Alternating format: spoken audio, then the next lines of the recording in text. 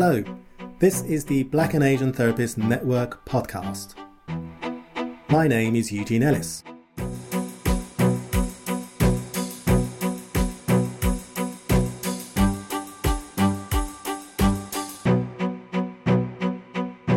This is the second of two podcasts. In the first podcast, I spoke with two therapists that attended extra training to supplement the training that they had originally received when they became psychotherapists. They did this so that they could facilitate dialogue about Black issues with their trainees and their clients. I spoke with Chris Black, who is the clinical director at Kids Inspire, and who identifies as a Black therapist, and Celia Levy, who is the counselling services manager at City Lit, and who identifies as a white therapist. Both therapists gave insightful and powerful accounts of their experience of doing this extra training and their journey of overcoming the powerful feelings that can get activated when uncovering issues of race in the therapeutic process. You might want to go back to the previous podcast and listen to Chris and Celia and also gain a sense of the issues that Black and Asian students on therapy courses experience. In this podcast, I'll be talking to two other guests who are also therapists, one who identifies as Black and one who identifies as white.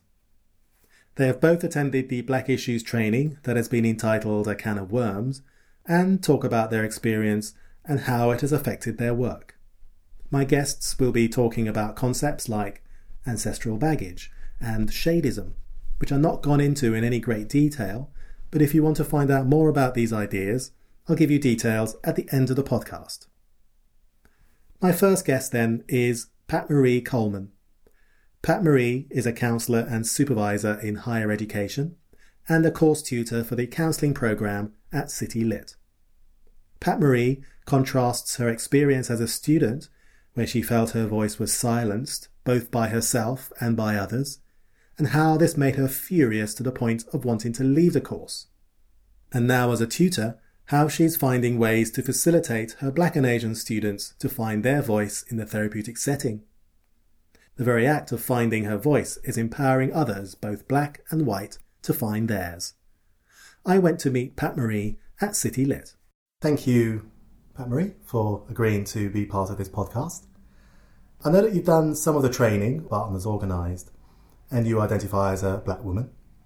I'd like to start off by asking you what drew you to top up your training in this particular area? I think there are a few reasons. I've done 2 lots of the training, so I did the first lot 2 years ago, or some of the days, and now I've just recently done part 2 of it. Yeah. Initially, I was in the middle of studying on an MSc course, and as a student I had experienced a lot of issues that I found quite difficult in terms of looking at this stuff. Yeah. And was quite surprised that still the same issues. I did my initial training, completed it in 94, and actually felt that the issues were dealt with in a better way than on my MSc, actually. Okay. Oh. But I'm much more aware and much more experienced now, so maybe it also is that I'm experiencing things differently. I wanted to look at how you, and I also teach cancer skills, I wanted to look at how you support students and tutors in talking about these issues. Yes. Because they're really emotive. Yeah. And always bring up lots of stuff. Yeah. That is quite difficult to contain and also support a dialogue around it. How do I find my voice? Because I found my voice was silenced on the course by myself and by others, and how to facilitate that as a tutor and still be present and learn and all those things. So was that how it felt? Was that the main feeling or response? Silence? Or was there other things happening as well? Oh no. Okay. This wasn't the only... As a student, I was furious, angry. I thought about leaving the course. Oh, wow. Okay. Yeah. And so it really made me think about my students and how do they feel. Because I'm in this dilemma. I feel like I'm in a dilemma as a tutor on the course, as if I support the Black students too much, it may be seen as giving them preferential treatment. Yeah. But actually, if they're not supported, they're on their own and they're silenced. Yes, yes. I'm struggling with that, but I think I'm much more present. Yes. Because I've done the training, I'm much more present. I was aware of the issues before, but now I'm less silenced. Yes. So even as a tutor, I was silenced in a way. You might have felt you were giving the black students preferential treatment. Was that echoed with the white students and white tutors? Did they? No, I don't think I've verbally had that feedback. No, I don't think so. Right. I certainly have had white students who have felt very differently when I've talked about black issues. There's the whole thing about shame and guilt. It has such an impact. It does. And then it has an impact on their relationship with me. I think less on my relationship with them. Yes, right. Yeah, it's like opening Pandora's box, talking about it. Yeah, it's the can of worms. Yeah, the can of worms, absolutely. That's a training yeah, there's a really good name for it. Yeah. In the training you were doing back in 94, it sounded like a bit of a crisis in terms of whether you're going to continue with the course or not. Oh no, that was the training I've done recently. This is my MSc course. No, in 94 I felt really heard. What happened on my initial training was I was finding my voice. Yes. But I wasn't very articulate. So one of the things that I did on my course, which caused a huge disruption, I organised a social meeting for just the black students to talk about black issues. But I did it in a quite underhand way because didn't have the voice to say it in the group. So I approached the black students separately. Yes. Then what happened was the white students found out, and it kind of caused a lot of division in the group. So some white students were really supportive, felt it was really right on for us black students to get together, and others just couldn't understand why we would need to. Yes. So yes, I've been causing controversy for a long time. And actually a similar thing happened on my MSc. I asked on a residential, when I was feeling really empowered, I asked that we have a black group, and we did have a black group, and in a different way, openly to the whole group, and we did have a black group, and then there was a lot of fallout afterwards. So, that's really interesting, isn't it? Yes. Why do you need to meet up separately? I mean, I've had that experience where I've got together some black and Asian students who are doing the course at the time, same time as I was doing it, and there's a similar response. Again, some supportive and some, I don't even understand, why are you meeting? What's the point? And then feeling excluded sometimes as well from that. Yeah. I think it was really difficult for on my MSc, the other black students, I don't think they wanted to be separated. This is my perception. Yeah. Because we didn't really process it. But I don't think they wanted to be separated. And so one by one, we'd all agreed to meet up, and one by one they all said, no, we're not doing that again. Right. But, that's about the impact on the bigger group and about them as individuals. Yeah. It sounds like the silence and all of the other things that you just spoke about are about people not feeling safe. Yeah. And if you're not feeling safe, then obviously exploration becomes problematic in an attachment sense. What was the actual training that you went on with Aisha, the 2 trainings? Did you feel safe? Did you feel okay to explore? Were there things that made you feel unsafe? I have supervision with Aisha, and Aisha's book actually saved me on my MSc course. Right. I wrote an essay based on it, I did some research, I did a project, did a presentation, really immersed myself into it. So felt very safe. And the second lot of training went to quite a deep level for me. It's very emotional, amazing. I'm still actually kind of processing what came up for me. And that was really important. The first lot of training 2 years ago, I think I was quieter. I was more vocal in this second lot of training. But again, I felt safe and it was interesting. It was a bigger group.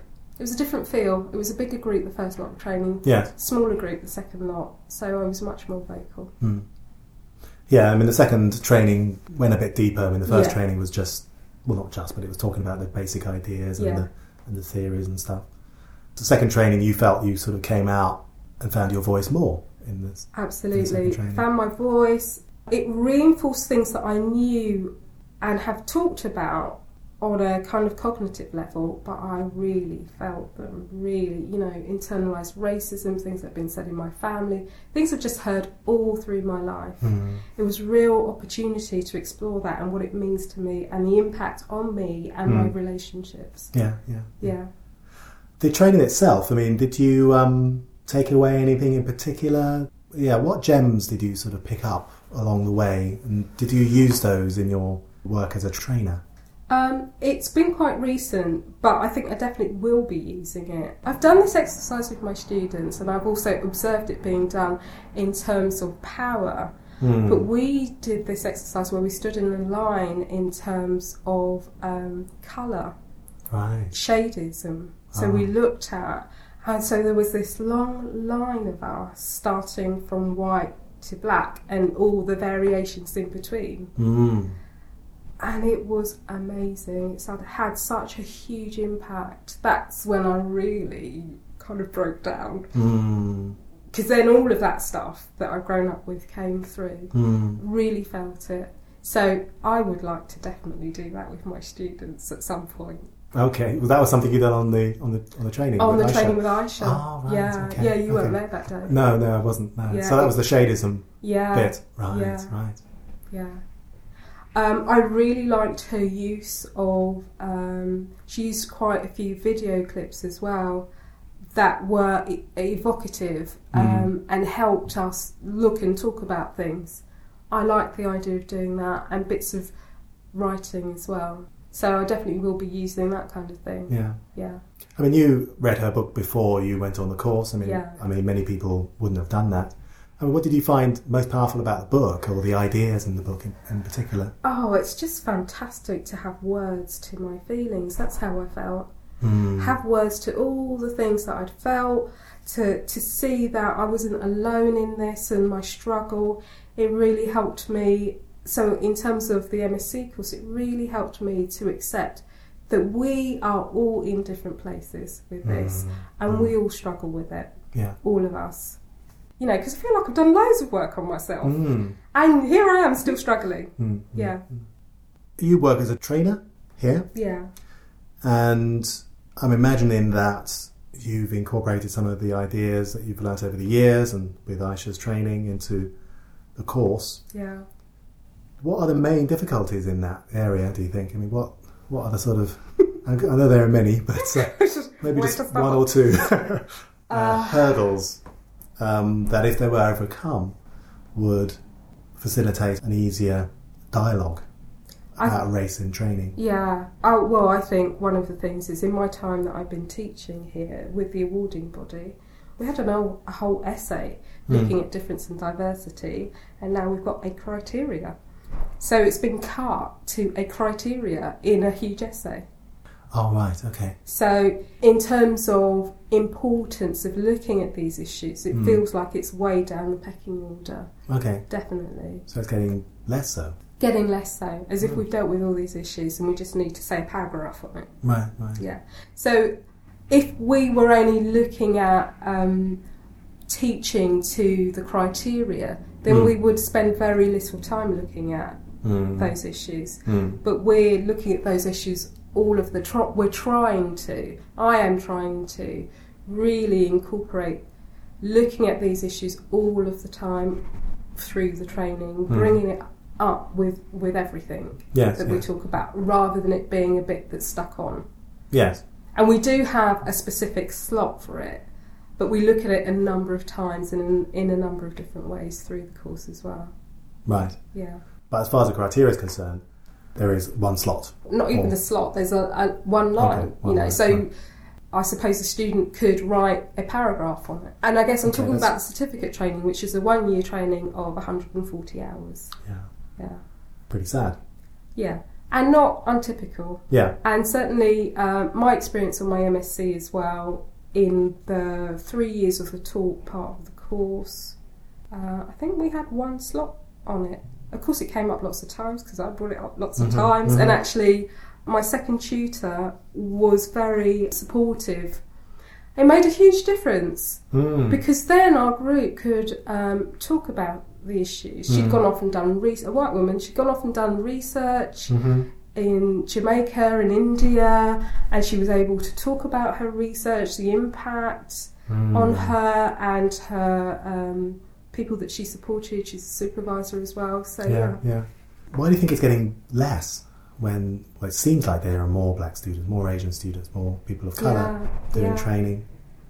How could it not be an issue? It's an issue for all of us.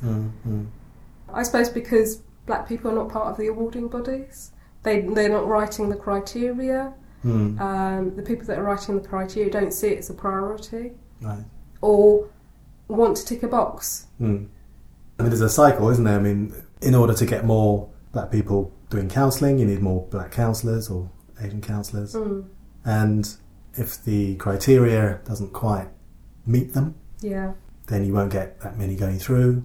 So the status quo is we're happy with that. I mean, it sounds like that's kind of how it is. And because when you say more black and Asian counsellors, but actually more black and Asian counsellors that are aware and have a voice. Have been empowered to find their voice, to really look at themselves. So I think, there are black and Asian counsellors, but, you think how many are not members of Barton and wouldn't associate themselves with Barton because they don't see the need, because they don't see the issues. Yeah. It's astounding, really, isn't it? Well, yeah, it is. Yeah. It is. What made you go on this training? Was it just that it was there, or did something happen? Spur you on? It's an ongoing, I was going to say project, but it's an ongoing lifelong quest looking at these issues. I'm wanting to work on a deeper level.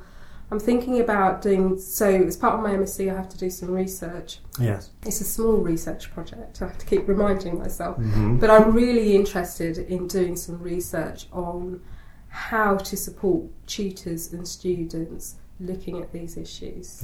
Continuing to look at that. And might do some research on myself and my own process around that. And I thought it would help me looking at that. But also because I'm genuinely interested and I'm looking at these issues all the time, not only with my training but with my clients and my supervisees. Right. Yeah. I mean, are there other places that you go to look at these issues? Other trainings that you've been on? Where are they? Okay, I was just kind of interested to know. Where are they? Okay. I haven't seen any other training. I haven't, apart from the Barton stuff. No. Yeah, so, I'm in a transcultural supervision group. I go to some of the Barton meetings. I try and always go to the conferences because I think they're amazing. But no, I don't see that there is that forum provided outside of Barton. Right. I don't. I was thinking that maybe you might be able to help me out to find some more stuff like this, but because I don't know of any other place like this either. And I think, for years and years and years, my experience has been going to conferences and training and being the only black person. Yeah. And really being silenced because of that. Yeah. I wonder what I would be like now.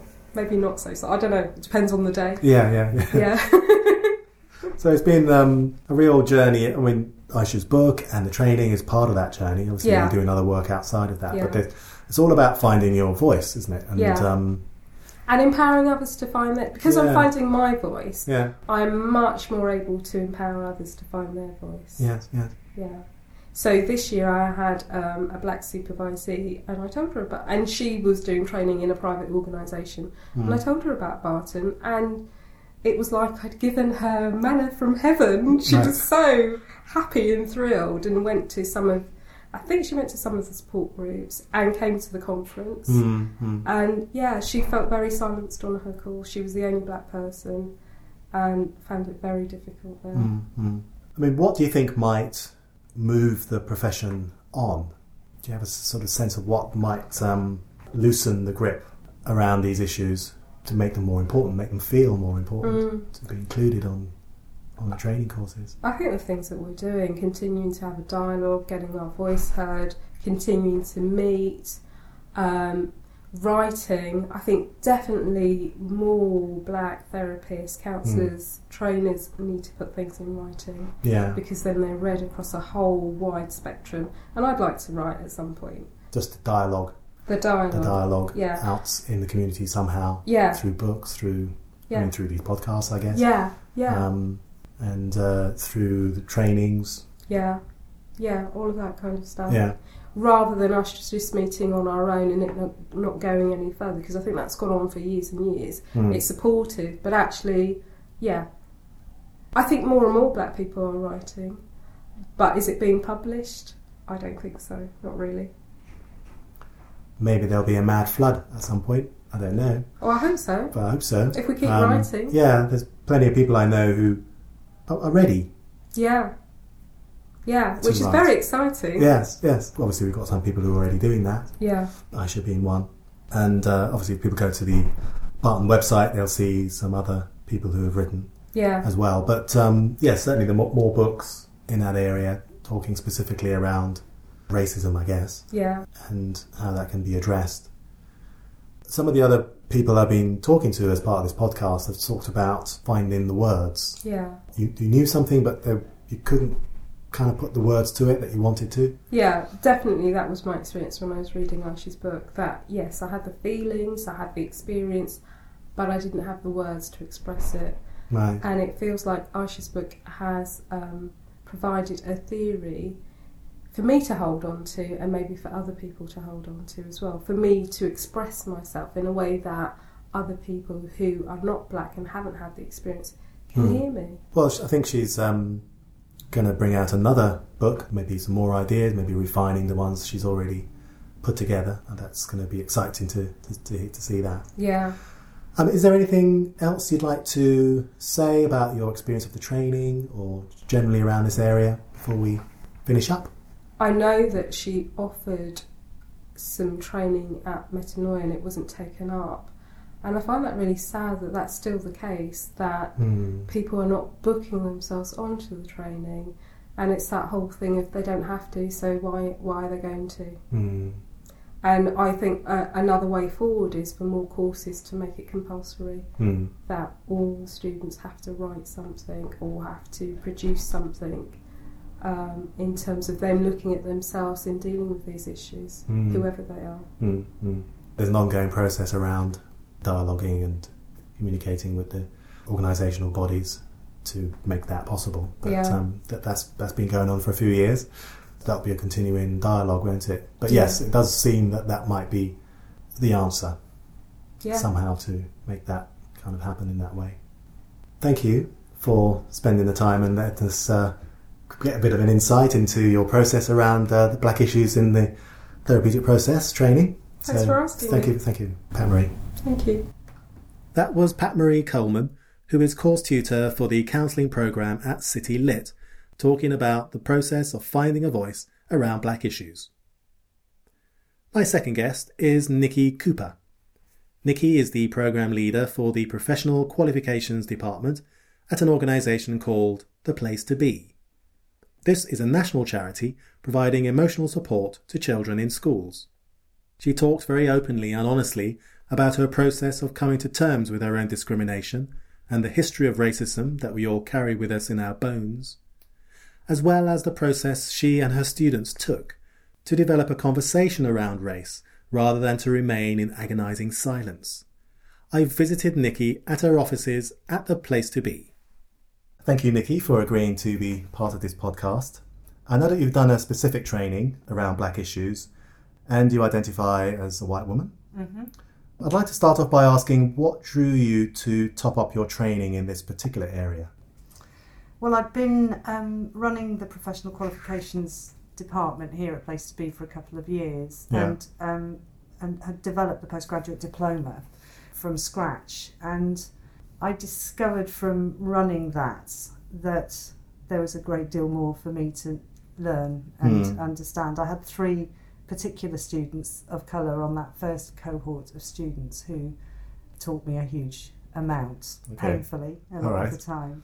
And despite all our best intentions, the courses that we ran had always had a thread on difference and diversity. But despite that, what I realised from these 3 students, our training was still leaving some people feeling excluded or not understood or not properly heard. Did they voice that directly to you? They did, yeah. Right. But it took time. Do you know what I mean? So it wasn't until the second year, really, that they were able to articulate that. Up until that point, it had been a lot of silence around it. But yes, by the second year, they found their confidence and their voices and were able to tell me what it was like for them. And I think the reason it had never been flushed out before is that all of our other courses are very short.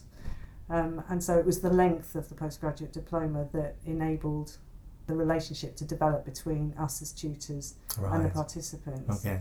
And increased trust and honesty between us. Yes. So that then those things could be properly talked about, the conversation could be had.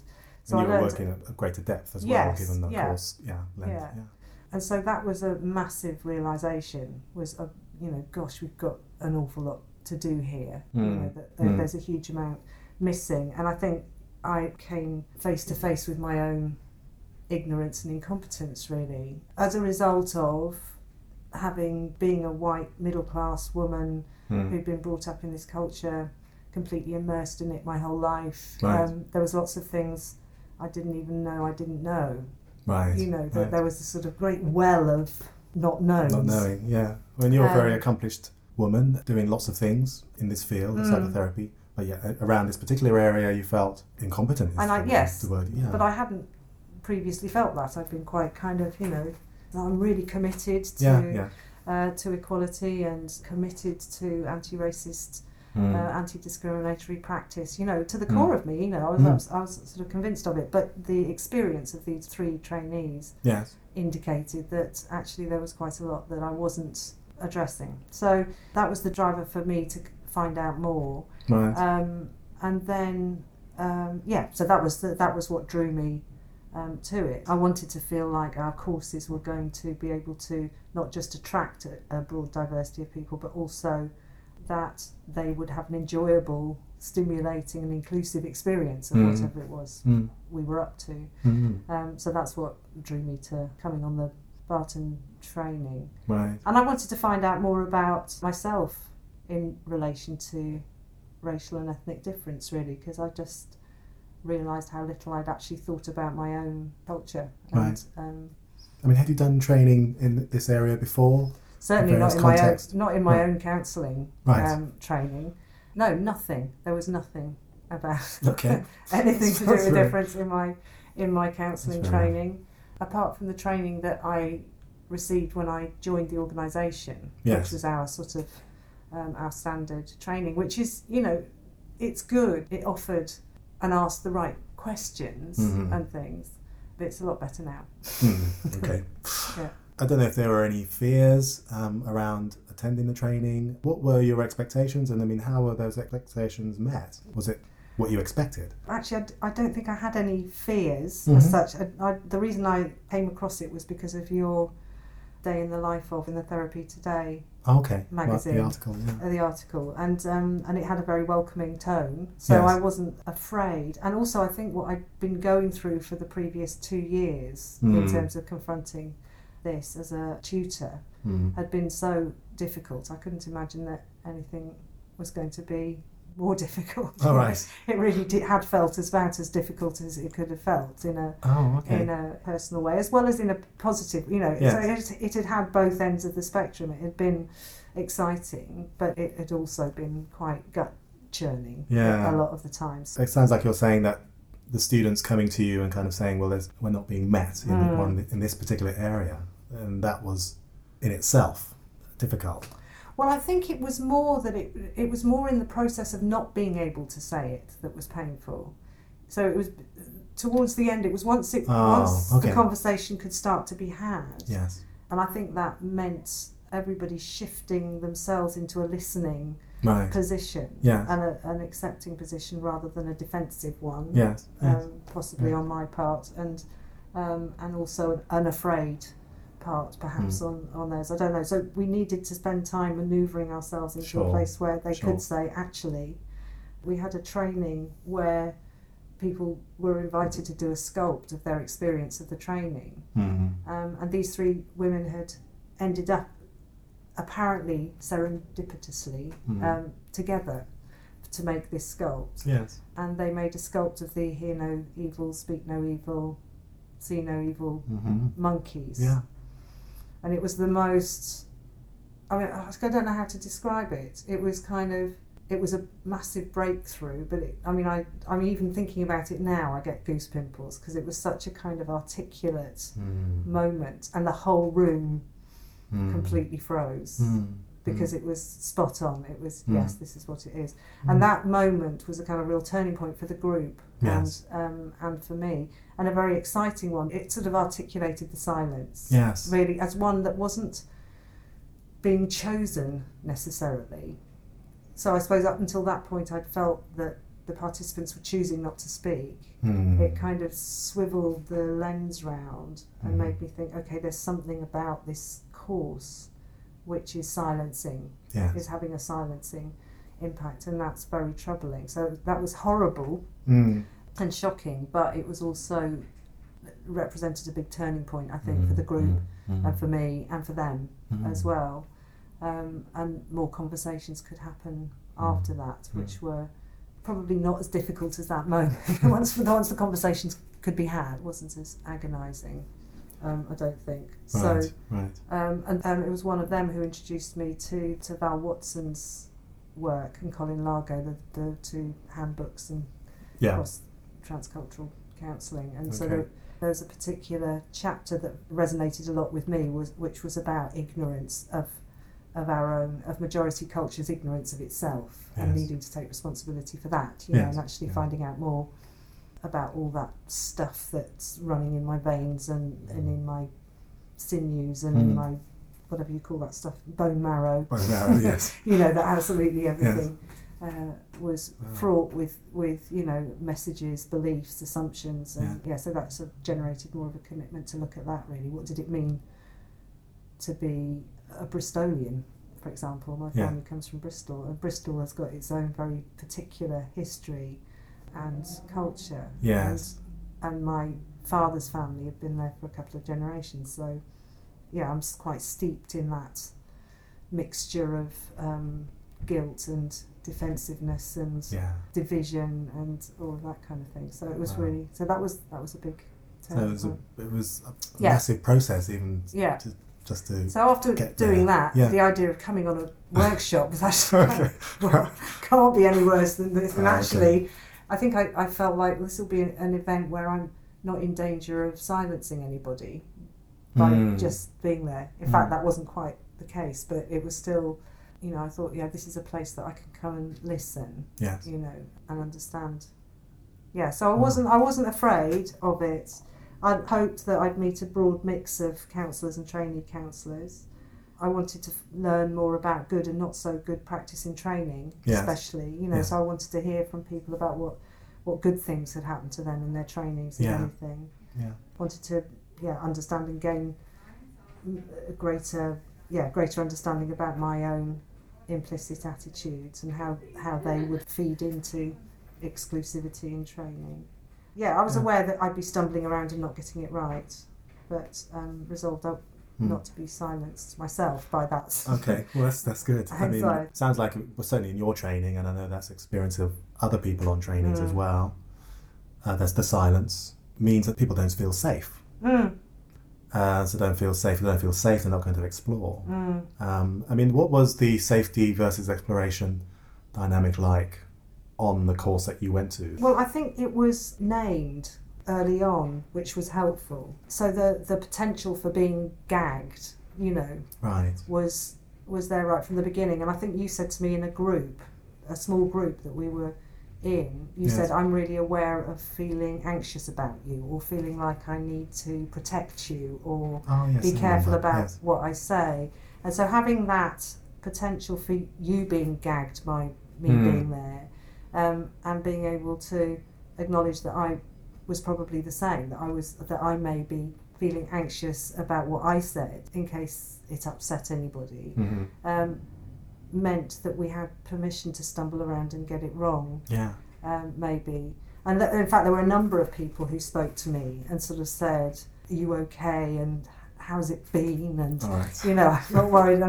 And that was surprising. I sort of thought, I kind of thought, honestly, I'm fine, you know, and I really was fine. I didn't hear anything in that day that I found upsetting, or, I mean, there was lots that was challenging, but it was all felt very safe to me. It felt like people were thoughtful about what they said. They kind of processed it was digested, and it was put out there in a thoughtful way. I suppose it's uncomfortable to think that my presence could make things different. It'd be lovely if I could just not do that, but then you sort of think, well, actually that's the whole point in a way, is that we're going to have an impact on each other, and it's being able to name that impact right from the start, so we know where we are in terms of how the conversation's likely to go. So the likely process was talked about quite explicitly. Yes. Because we could have been talking about another subject, and these dynamics wouldn't really have been there. But certainly around these issues, then it really comes to the fore. Well, I suppose because that's what we were there to talk about. That's what we were there to talk about. So all those things, all those fears sort of come out at that moment. Because that was on the agenda. I suppose, if we'd been there to talk about transference and counter-transference, then perhaps that conversation wouldn't have been had. And perhaps it still needs to be had. Yes. In that. Yes.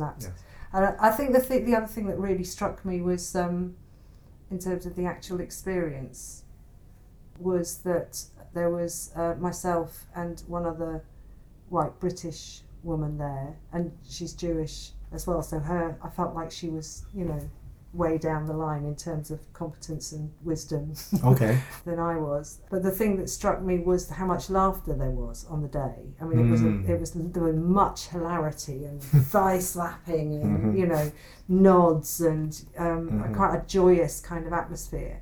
And what I was struck by was that whilst I understood every single word that everybody was saying, I didn't really get the jokes a lot of the time. Okay. Do you know what I mean? I felt like a bit sort of voyeuristic. I was sort of thinking of those perspectives are not part of my experience, so I don't get it. Get it.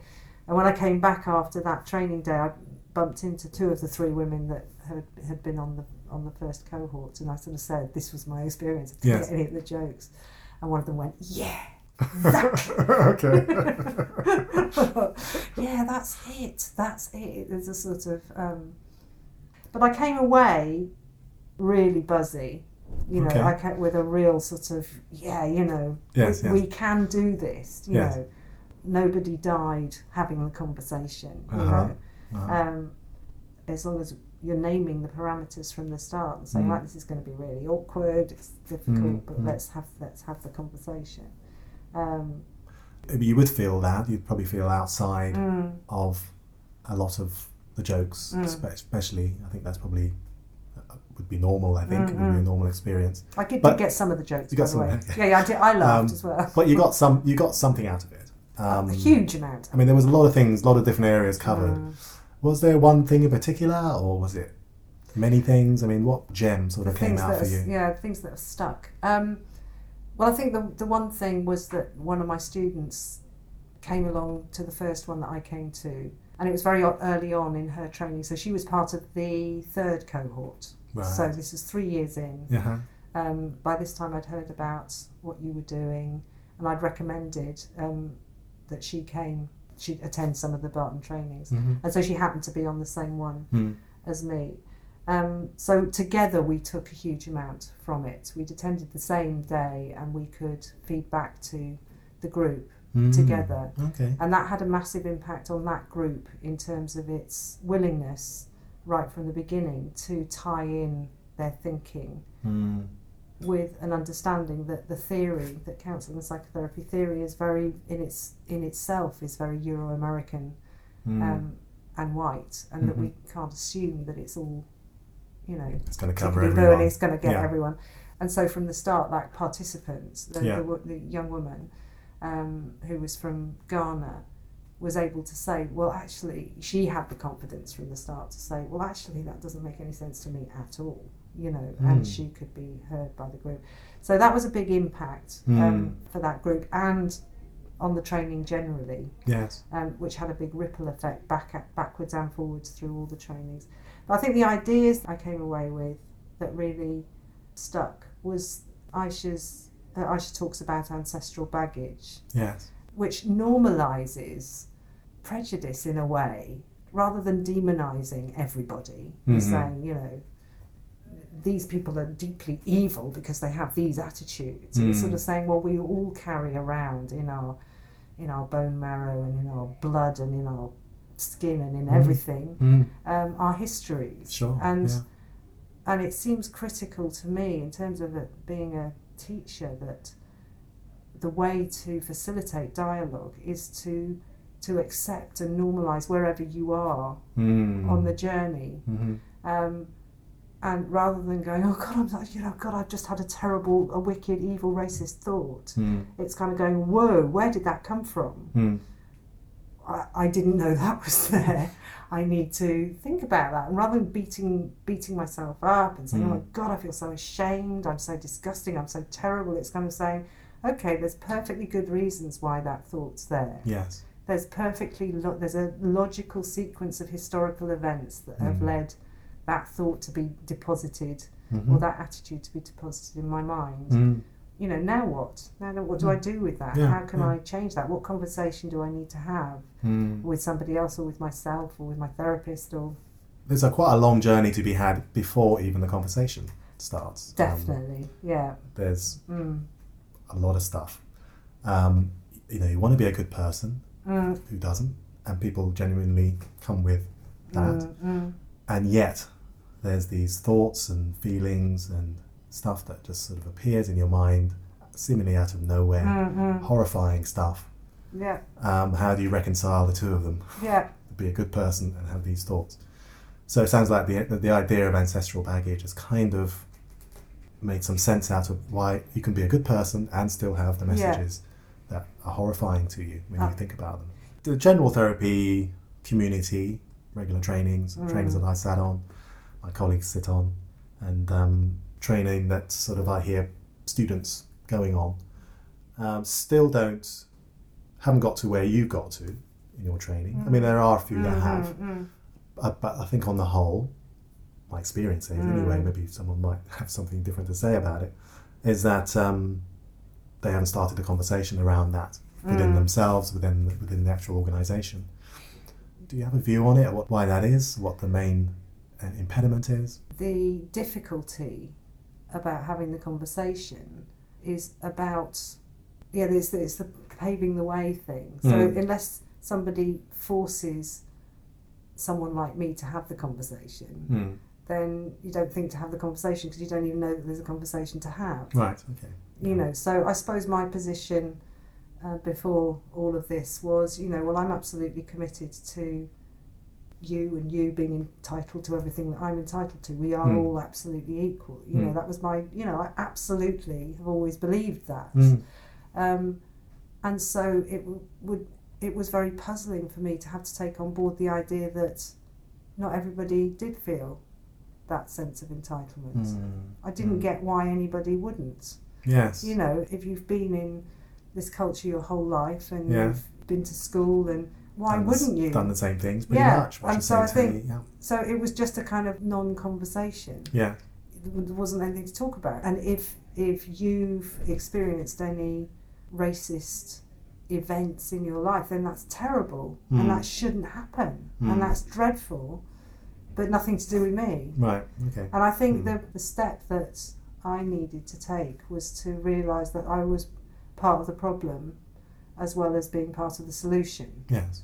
Not that it was my fault, not that I was entirely to blame for all the ills and evils in the world, but that my lack of understanding about my own culture meant that I was also part of maintaining a problem. And not to kind of go into a silent, guilty, self-flagellating, shameful place with that. Yes. Because that was a necessary phase as well of you know, what I should call the recognition trauma, you know, from the majority culture point of view of, oh my God, I'm such a terrible person, you know. But it's getting through to the other side of that and kind of, to the acceptance.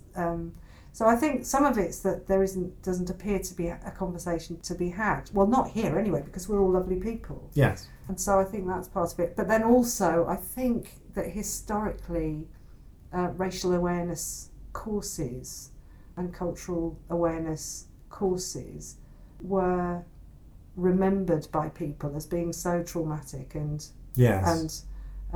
shaming, yes, that people had a resistance to.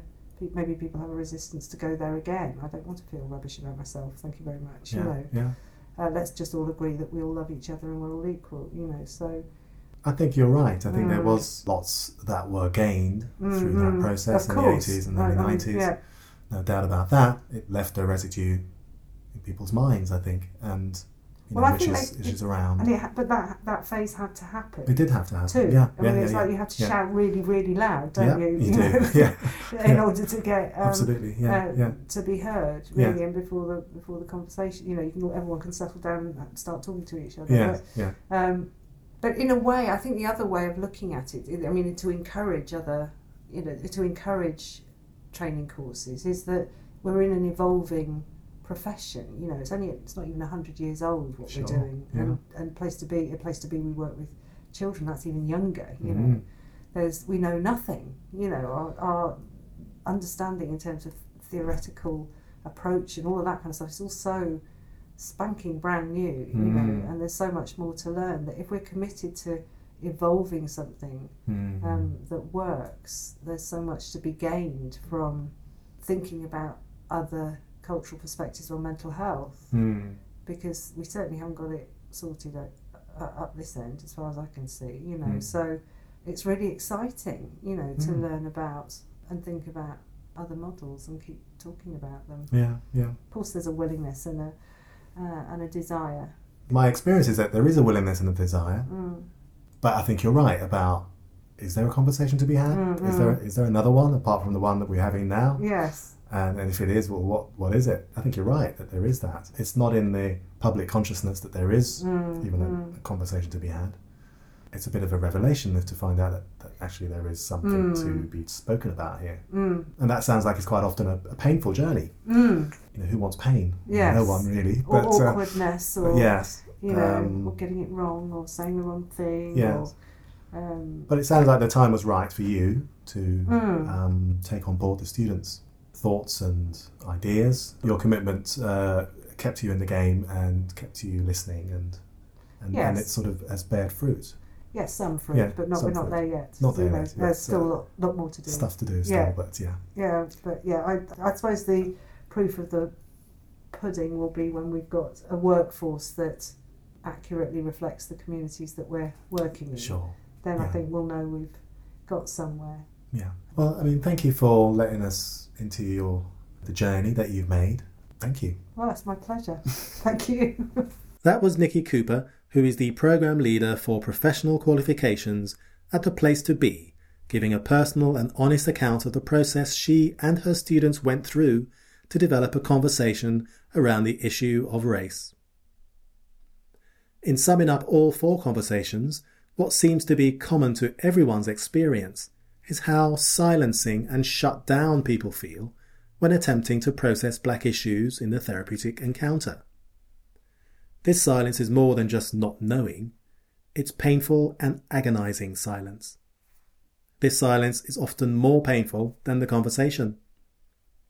What was also apparent was that putting the feelings into words and having concepts and ideas that make sense of what you're feeling greatly takes the pressure off and moves what feels confusing and overwhelming into the realms of the normal and the understandable, as well as the manageable. But what was also apparent listening to my 4 guests was that in order to bring people to the point where they feel there is an issue and there is a conversation to be had, there will need to be some level of making it compulsory for both trainers and students to look at themselves and their relationship to the issues of race and culture, both in the therapeutic dialogue of the course and in the written material and written essays. I'd like to thank all 4 guests for contributing to this podcast. I'm indebted to them and applaud their commitment and their passion. If you want to know more about the Black and Asian Therapist Network, you can visit the website www.baatn.org.uk. If you want to find out more about some of the concepts that were referred to by our guests, you can go to the articles page of the website and look for the articles by Dr. Aisha Mackenzie Mavinga. If you'd like to comment about this or any of the other podcasts, you can do so on the podcast page, or you can email me at eugene at baatn.org.uk. I hope you can join me for the next podcast, but until then, goodbye.